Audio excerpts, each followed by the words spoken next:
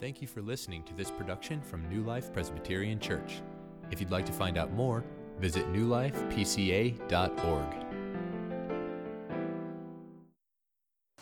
In the history of the church, its words were written in the 1770s in England by a man named John Newton, who many of you probably know was involved in the African slave trade before his conversion later in life. The New Testament's most prolific champion of the message of grace is the Apostle Paul, who is kind of this terrorist kind of person who was overseeing the execution of Christians before his conversion on the road to Damascus. And perhaps you sense some kind of embarrassment or awkwardness that the most familiar notes of grace have been sounded by people such as this, John Newton and the Apostle Paul. I mean, wouldn't the credibility of the church be better off if those who were its strongest proponents of grace before the watching world were people with cleaner, more socially acceptable track records? Wouldn't it be better for the church that way? The answer to that question is actually no.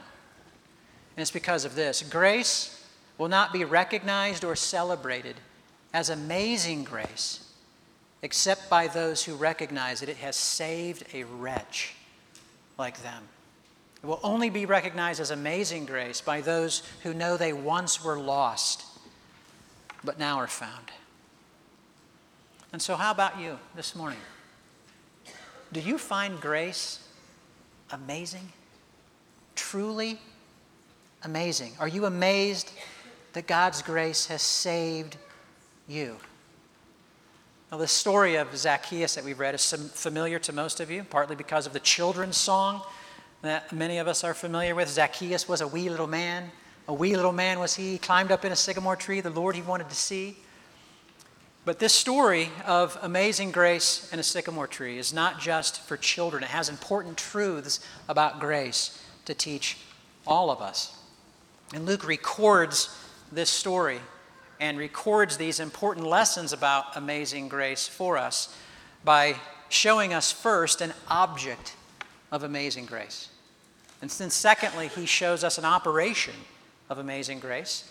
And then finally, he'll show for us also an opposition to amazing grace. And so as we want to unpack these verses this morning with the help of the Holy Spirit, those are the 3 points that I want us to consider this morning, beginning with first, an object of amazing grace. Now, just to set this in context, this episode takes place as Jesus is passing through Jericho, which is a town about 20 miles outside of Jerusalem.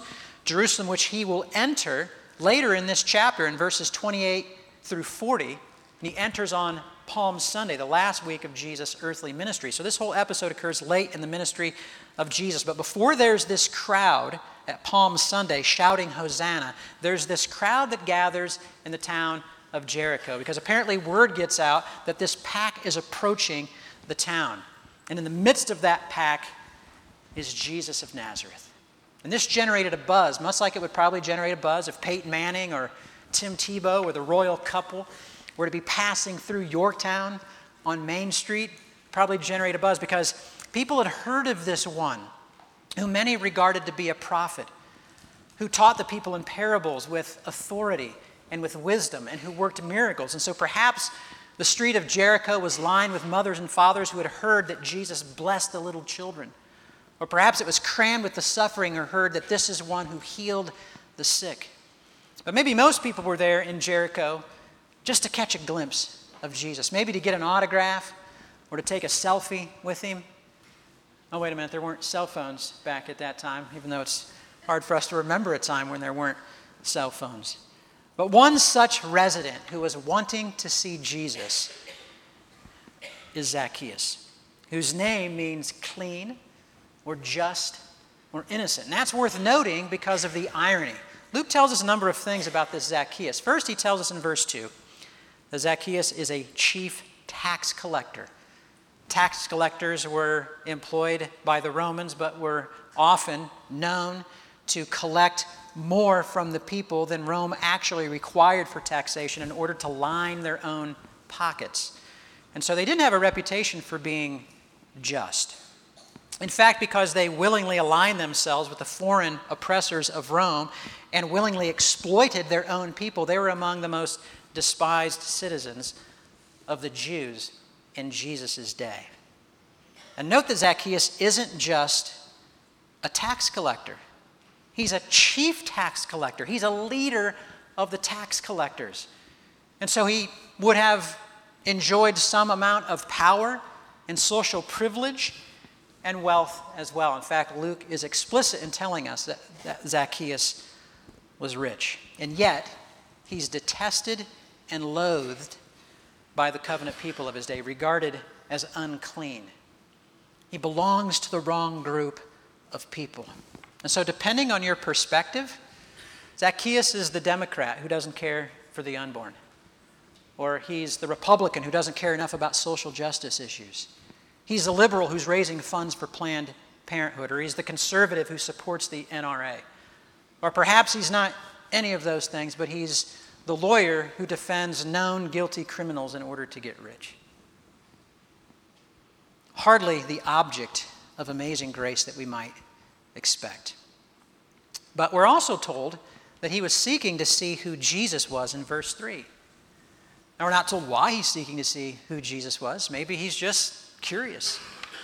Maybe his money's not keeping him warm at night and he feels like something is lacking. Maybe his conscience is troubled because of his ill-gotten gain or because of his lifestyle, or maybe he just wants to be compassionately embraced like we all do. And maybe he's heard that this Jesus eats with and welcomes even tax collectors like him. In fact, one of his own disciples used to be a tax collector, Matthew. Maybe Zacchaeus knew or knows Matthew. They don't know. And maybe you're here this morning for one of those similar reasons. Maybe you're here this morning just because you're curious. You've heard certain things about this Jesus and you're curious to know more. Maybe there's something missing or lacking in your life and you're feeling discontent and dissatisfied. Maybe you've come with a conscience that's burdened by sins in your life or by your lifestyle that you know needs to change. Or maybe you're lonely and you just want to be compassionately embraced. Maybe you're here this morning and you're lost. But whatever your coordinates are, you can be found as an object of amazing grace, just like Zacchaeus. But Zacchaeus still has a problem here. His problem is actually the same problem as the blind beggar had, who was healed just before this story at the end of Luke chapter 18, verses 35 through 43. His problem is he can't see. But it's not because he's blind. He can't see because he's short.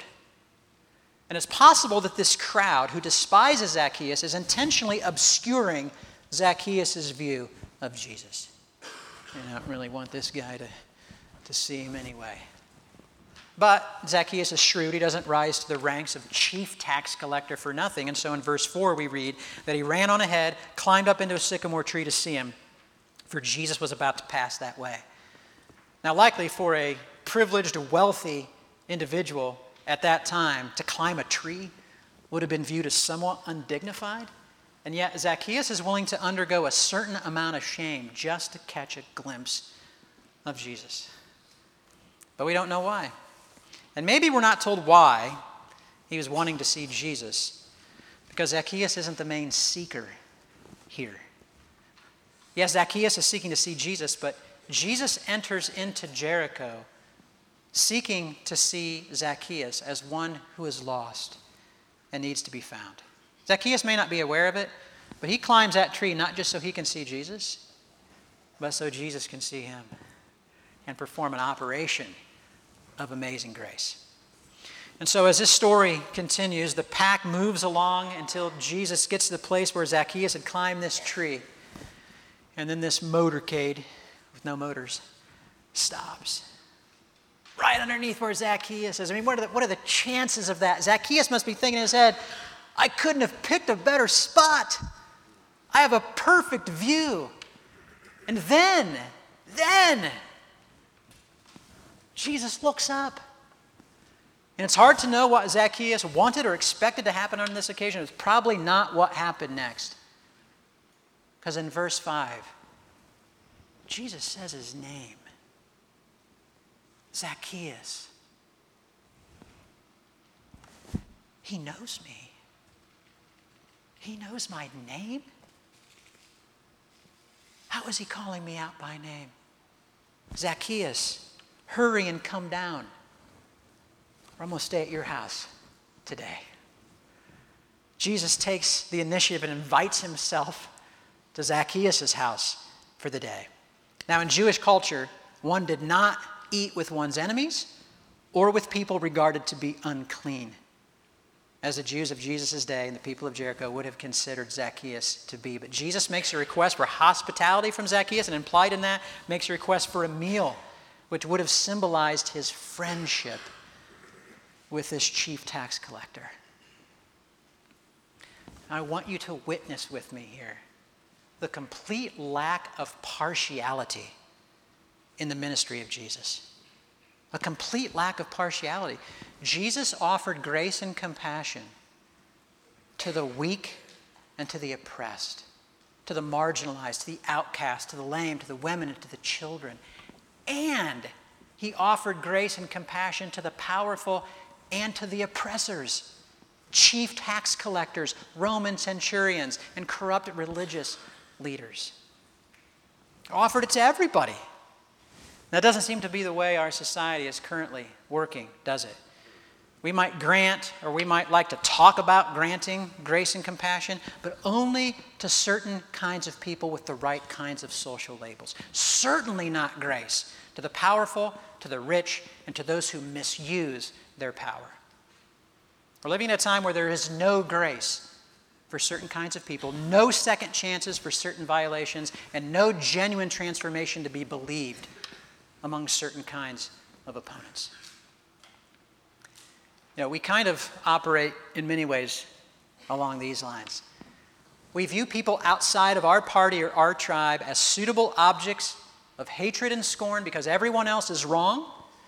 They need to be condemned or silenced. I'm trusting that sounds somewhat familiar to the atmosphere that we're breathing in. But do we learn that from the Bible and from Jesus' ministry? It seems that Jesus viewed people, regardless of social label, as suitable objects not of our hatred and our scorn, but as suitable objects of amazing grace. Not to be silenced and condemned, but because everyone outside of Jesus is lost. Yes, lost because of the wickedness and rebellion of their own hearts. Lost of their own accord, yes, but lost nevertheless. And people who need to be found. Notice the stark contrast between these two approaches. And ask yourself, which one am I? How do I tend to view people? People who are different than me. People in different classes than me. Do I tend to view them as objects of hate and scorn, or as objects of amazing grace, people who are lost and need to be found?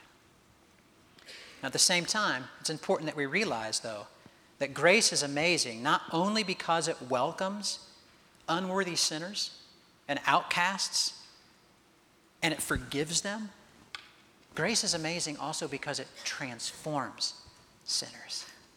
It doesn't just welcome and forgive, it transforms. Grace never obscures the truth. It never ignores, overlooks, or minimizes the reality of sin or oppression or the misuse of power or any kind of sin for that matter.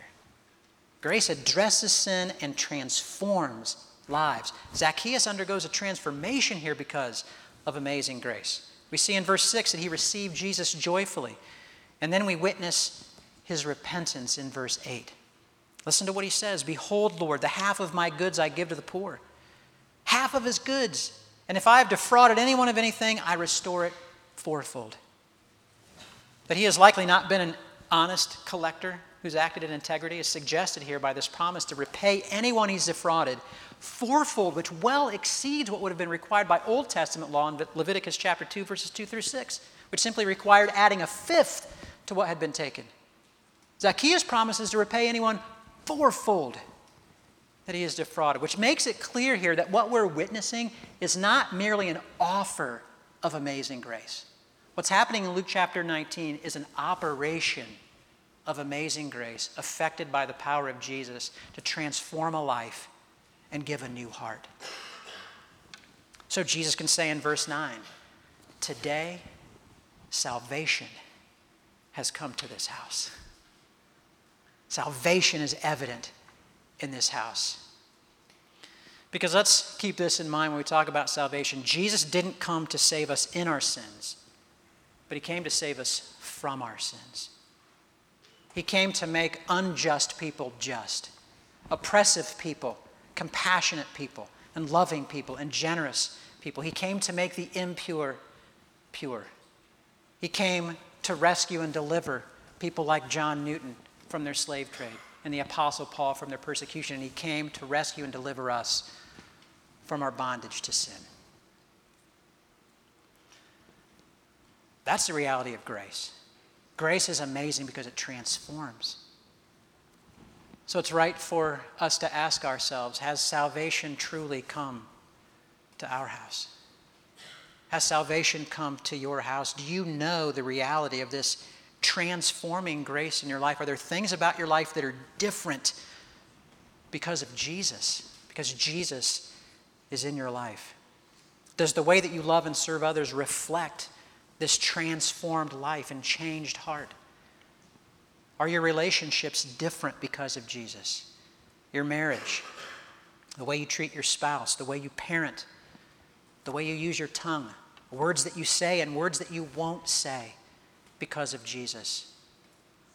The way that you interact and engage on social media, is it different because of Jesus? Do you pursue purity, work differently, use your time differently, prioritize, choose, and refuse certain kinds of entertainment because of Jesus? And is the way that you deny yourself for the sake of other people reflective of this amazing grace that transforms? Or have you only really experienced an operation of what Dietrich Bonhoeffer referred to as cheap grace, which is really no true grace at all? It's a fake grace. What Bonhoeffer was referring to with cheap grace was enjoying and liking the idea of the forgiveness of sins with no corresponding commitment to holy living and costly discipleship. In other words, grace with no transformation. But for Zacchaeus, he once was lost and now is found by amazing, transforming grace from Jesus, and his life is different.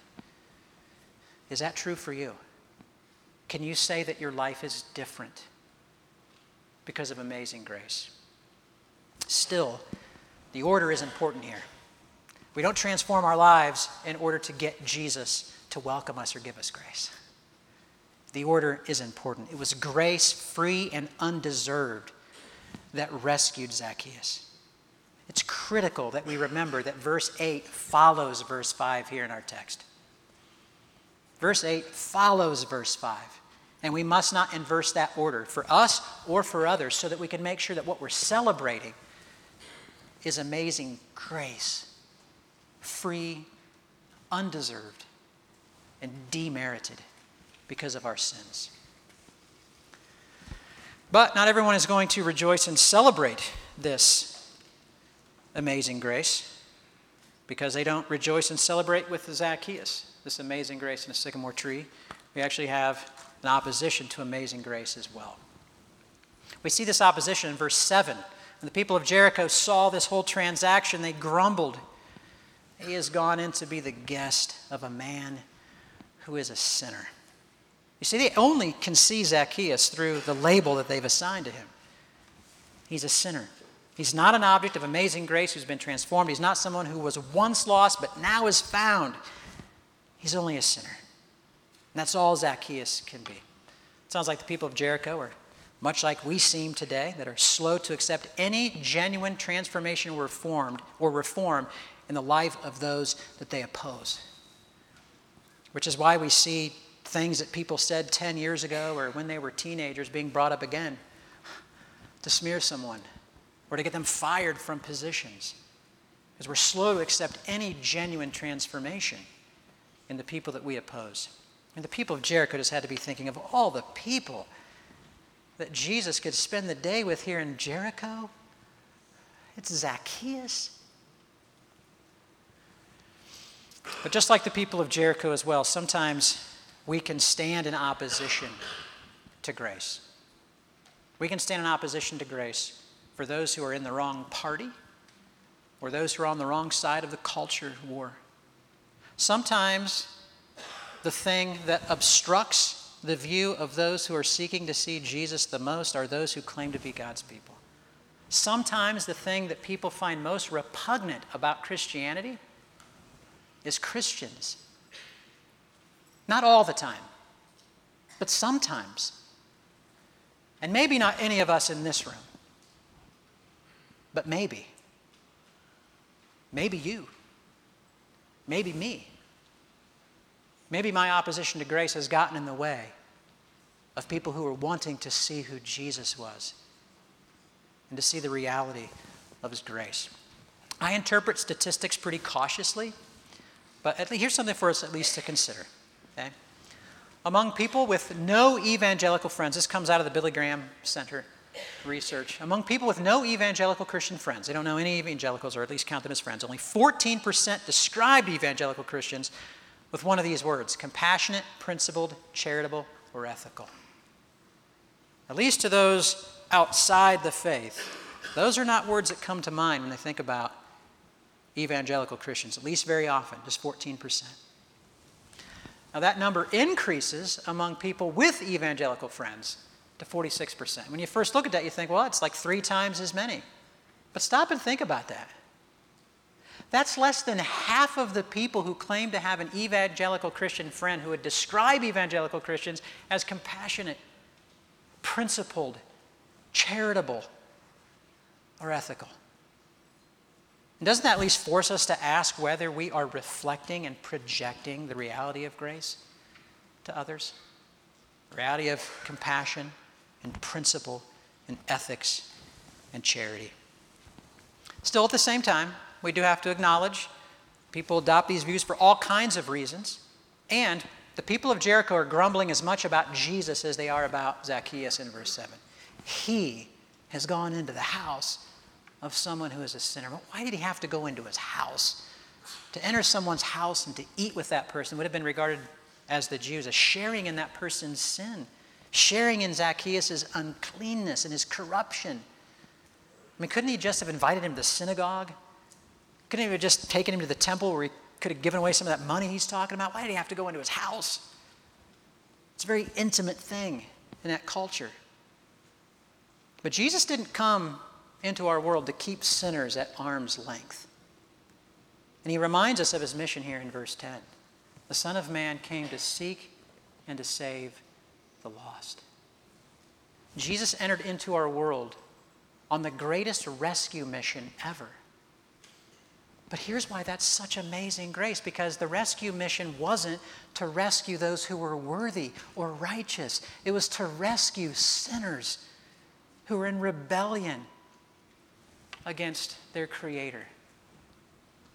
And he did that work of redemption by giving up his body and his blood, not by climbing up into a sycamore tree, but ascending onto a different kind of tree, a Roman cross, where he shed his blood to atone for sinners, that those who were lost might be found, and that he might offer to us a meal symbolizing fellowship and communion and reconciliation with our Heavenly Father. There's a wonderful line in Mozart's Requiem that says, "Remember, blessed Jesu, I am the cause of thy journey." He came for us. He did this for you and for me. And that's amazing grace. And we should celebrate it. But again, we're probably only going to celebrate it depending on who we find ourselves to be in this text. Where do you find yourself in this story of Zacchaeus? Maybe you're Zacchaeus. Maybe you're here this morning and you're lost, but you've heard of the one who brings redemption and forgiveness and new life. But maybe your glimpse of Jesus has been obscured by a secular society that distorts the truth of God and of his grace. Or maybe it's been obscured by a self-righteous church that's devoid of grace and seems harsh and punitive toward your past and toward the struggles that you have. But listen to what Jesus says. The Son of Man came to seek and to save the lost. People just like you. It's the reason that he came. and he knows your name. Just like he knew Zacchaeus' name, he knows your name, and he'll enter not only your home, he'll enter your heart with welcoming, forgiving, transforming grace. Look to him in faith as your Savior and know his amazing grace and say, today salvation has come to my house because of Jesus. Maybe you need to admit that you're someone in opposition to amazing grace, though, at least sometimes. Maybe you've forgotten that you once were lost and you've become stingy and uncharitable toward sinners out there. And if that's the case, then we need to repent. And we all need to ask ourselves, what do people hear and see and learn about amazing grace by knowing us and interacting with us face-to-face and online? What do they encounter about amazing grace from knowing us? It's true that we can't be Jesus in the text. You know, where am I in the text? I'm Jesus. Only Jesus can perform an operation of amazing grace that transforms a life and gives a new heart. But we can join his mission, not by performing an operation, but by offering amazing grace to the lost in his name.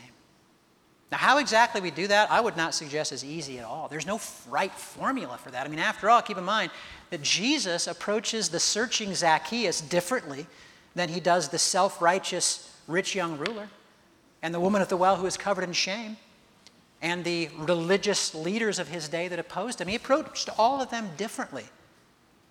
And so we should think creatively and be prayerful about how we offer amazing grace in the name of Jesus to people where they're at. But let's consider just one example here as we close, and that's the example of Dan Cathy.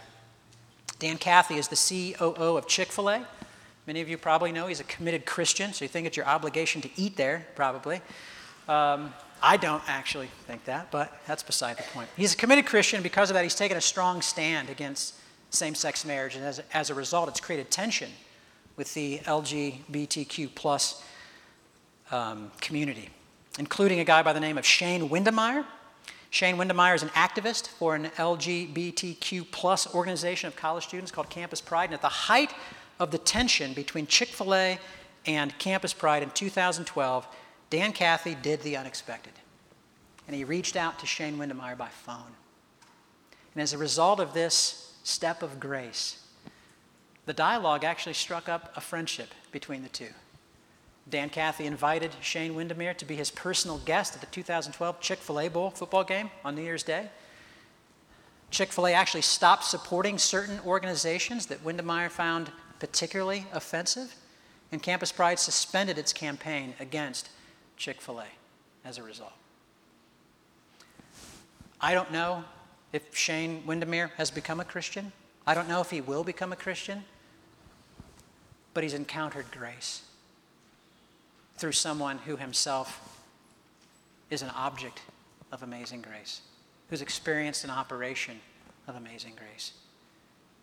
And so we, as also objects of the amazing grace of Jesus, as recipients of an operation of amazing grace in our hearts, we also can stand in opposition to sin, like Cathy continues to do. We can stand in opposition to sin and offer welcoming, forgiving, transforming grace to the lost in Jesus' name, because the Son of Man came to seek and to save the lost.